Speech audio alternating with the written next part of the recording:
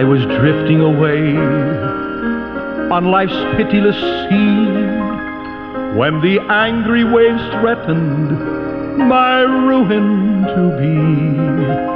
When away at my side there I dimly descried a stately old vessel, and loudly I cried,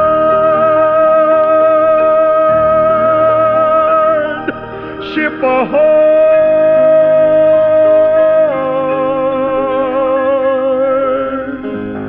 Ship ahoy!"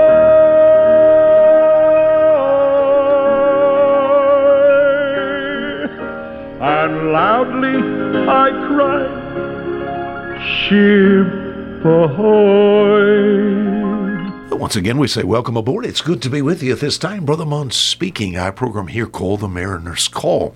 What a blessing that it is to us, and for me personally, especially because of my age, having an opportunity to be with so many people in our vast unseen radio audience. We've been in a number of different places as far as the Bible. I want to talk about something a bit unusual at this particular time. I want to talk about the importance of just one thing. In fact, we're going to talk about 5 one things, but the one thing is going to be very, very important. We live in such a fast, rapid pace age that a lot of times little things slip by that are so important.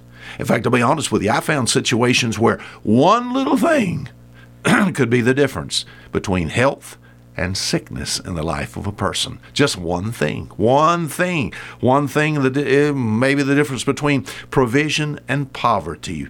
One thing that had to do with the difference between victory and defeat. In fact, I've seen situations where one thing was the difference between heaven and hell for someone.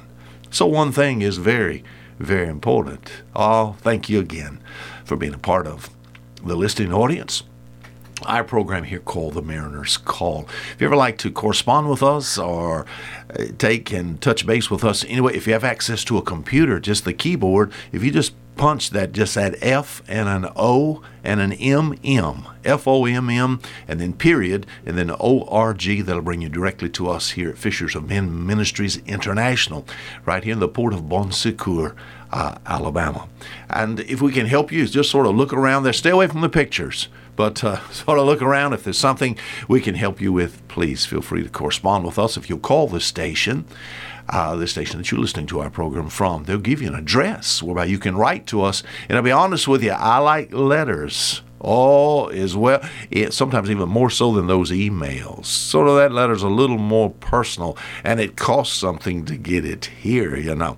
But if we can help you, please let us know. One thing could be the difference between maybe health and sickness. One little thing. The book of Mark chapter 10. Let's see if we can go here. The book of Mark chapter 10, there's a young man that comes to our Lord, and I suppose he's a would-be follower. As far as this young man is concerned, he had wealth, he had morality, he had religion. If ever there's a perfect person, it would be this guy that's mentioned there in Mark chapter 1. But in verse 21, Jesus looks in his face and he said, listen, he said, one thing you lack. Okay, now let's think about that for a moment. One thing, just one thing, now not many things. He says, one thing you lack. He said, what you need to do, he said, I know your wealth, I know you're rich. He said, you take everything you have. And he said, you sell it and give it to the poor. And he said, you come follow me. And he said, you'll have treasure in heaven. Now, why did the Lord say that? Why did Jesus, put that in those words? Because Jesus went right to the heart of the problem with this young man. This young man, yes, was wealthy, but yet he was moral, And as far as religion is concerned, I'm sure somewhat religious as far as his day and age. We think about Judaism, wealth, morality, religion. Yet Jesus said, one thing you lack. What is that? And of course, when Jesus put his finger on his riches, the man turned away, sorrowful. So what was the one thing that was lacking? He trusted the wrong thing. He was trusting in his riches. Hence the statement made. You're going down to verse 24 and 25 there, and it talks about how it's just almost impossible for a rich man to enter the kingdom of God. Those who trust in riches. So what was the one thing? This young man didn't trust in God. He had, yes, wealth and morality. He had his religion, but he had not God. He did not have the Lord. One thing thou lackest. You know, the book of Psalms, Psalm chapter 27, going directly to the opposite of what we mentioned there with this young man that he lacked God. Here's somebody that had the Lord. And yet he said in the book of Psalms, Psalm chapter 27, he says, one thing have I desired. What did he want? Psalm 27 verse 4, that I may dwell in the house of the Lord. David, what do you want? He said, I want to dwell in the house of the Lord.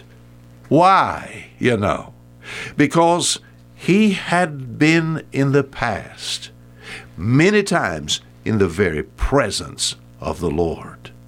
And my friend, as far as being satisfied, nothing was going to satisfy David like being close to God. He wanted to be close to God. One thing desired, he wanted to be close to the Lord. How about that? Is that a one thing in your life? Oh, I tell you what, one thing, I've trusted Jesus Christ to be my Savior. That's a big one thing there. But I need to get close to Him. I need to stay close to Him. One thing have I desired, dwell in the house of the Lord. He wanted to behold the beauty of the Lord. He wanted to inquire of God at the temple. He wanted to have this time where he and the Lord spent time together, just that closeness, that friendship that was there, the one thing that he desired. We think about the temple. The temple is not here today. We think about the temple in the days of the Jews under Judaism and the nation of Israel, God trying to speak to them and then to send the Messiah, but they crucified their Messiah. Oh, the beautiful picture of this today would be the assembling of God's children together. You know, isn't it good to be together with God's children? I've had people call, and people just from time to time say, Brother Munn, I find it almost impossible to find a good Bible-believing church. They're there, my friend.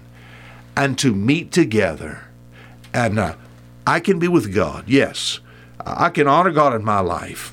I can have fellowship with God, just me and the Lord, but just to get together with the Lord's people, to be in the house of the Lord, to be there in the presence of God, where you have many people, their spirits are all together, wanting to honor, serve the Lord. We're talking about getting together in unity, and have the presence of the Lord to show up, all to be in the presence of the Lord.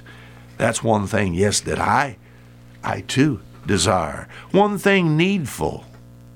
In the book of Luke chapter 10, Jesus says that to a woman that was filled with work. Her name was Martha. She was filled with service. If ever there was a servant of the Lord, there was Martha. There came a time where, of course, Jesus spent a lot of time with these two, and of course the brother that was there. And as far as a roof over the head, and as far as some good food, there came a time where Martha looked out, and of course Jesus had come. And Mary was just sitting, listening to Jesus. And Martha says, Lord, would you tell Mary to come in here and help me with this meal? Jesus said, Martha, Martha, thou art cumbered about with much serving. And he says, listen, one thing is needful. What does he say? Martha, stop. Stop the breakfast. Stop the noon meal. Stop the evening. Stop and come sit at my feet. The one thing needful there was worship. Just to come spend some time with me. I'm glad you want to help me. I'm glad you want to provide for my physical need. But come and let me feed you. Martha, stop. Many of God's people are just busy running here and running there, and we do that. And by the time the evening is before us, we're just plumb exhausted. Not a time to stop and just worship. In the book of John, John chapter 9, I like the statement made there. It's made about a man that was born blind. Jesus touched his eyes, and now he could see. And the enemies of the Lord come to this man and said, they find out that this guy that was blind now he sees, and yet these religious people are the Lord's enemies, and said, who did this? And the man said, I don't know. And he said, well, the man that did that is a sinner, you know. And he said, whether he's a sinner or no, this one thing I know, wherein I was blind, now I see.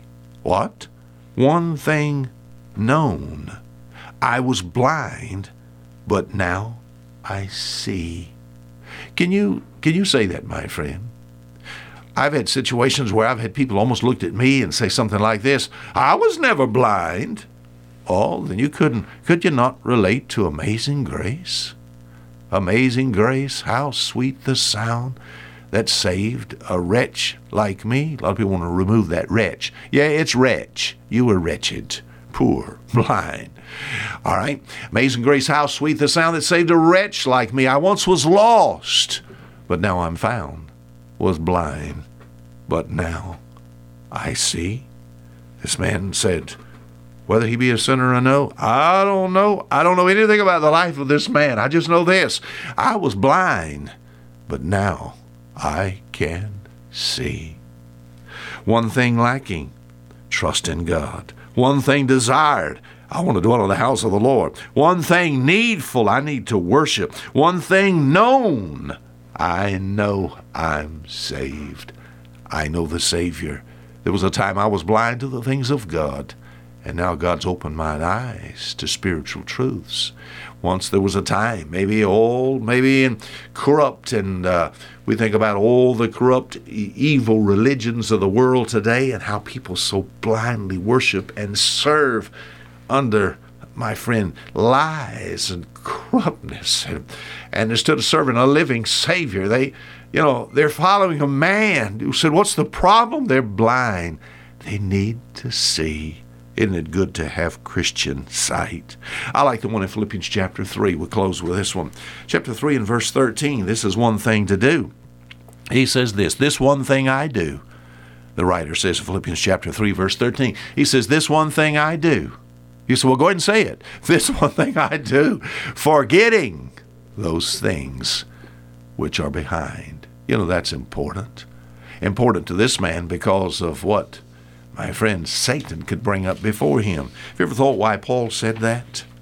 My friend, he's a religious zealot. This man was so full of zeal as far as Christian people was concerned. He had them beat and imprisoned and killed. Can you imagine him maybe at night hearing the moans and groans of people who he had beat and killed? And those were God's people whom now he has become one. So he said, forgetting those things which are behind. This is very important. And without putting the past and leaving the past in the past, you'll never have victory. A lot of times people put the past, they bury it in the ground, they leave one little finger out so they can go look at it every once in a while. Some people take and they speak highly of the past.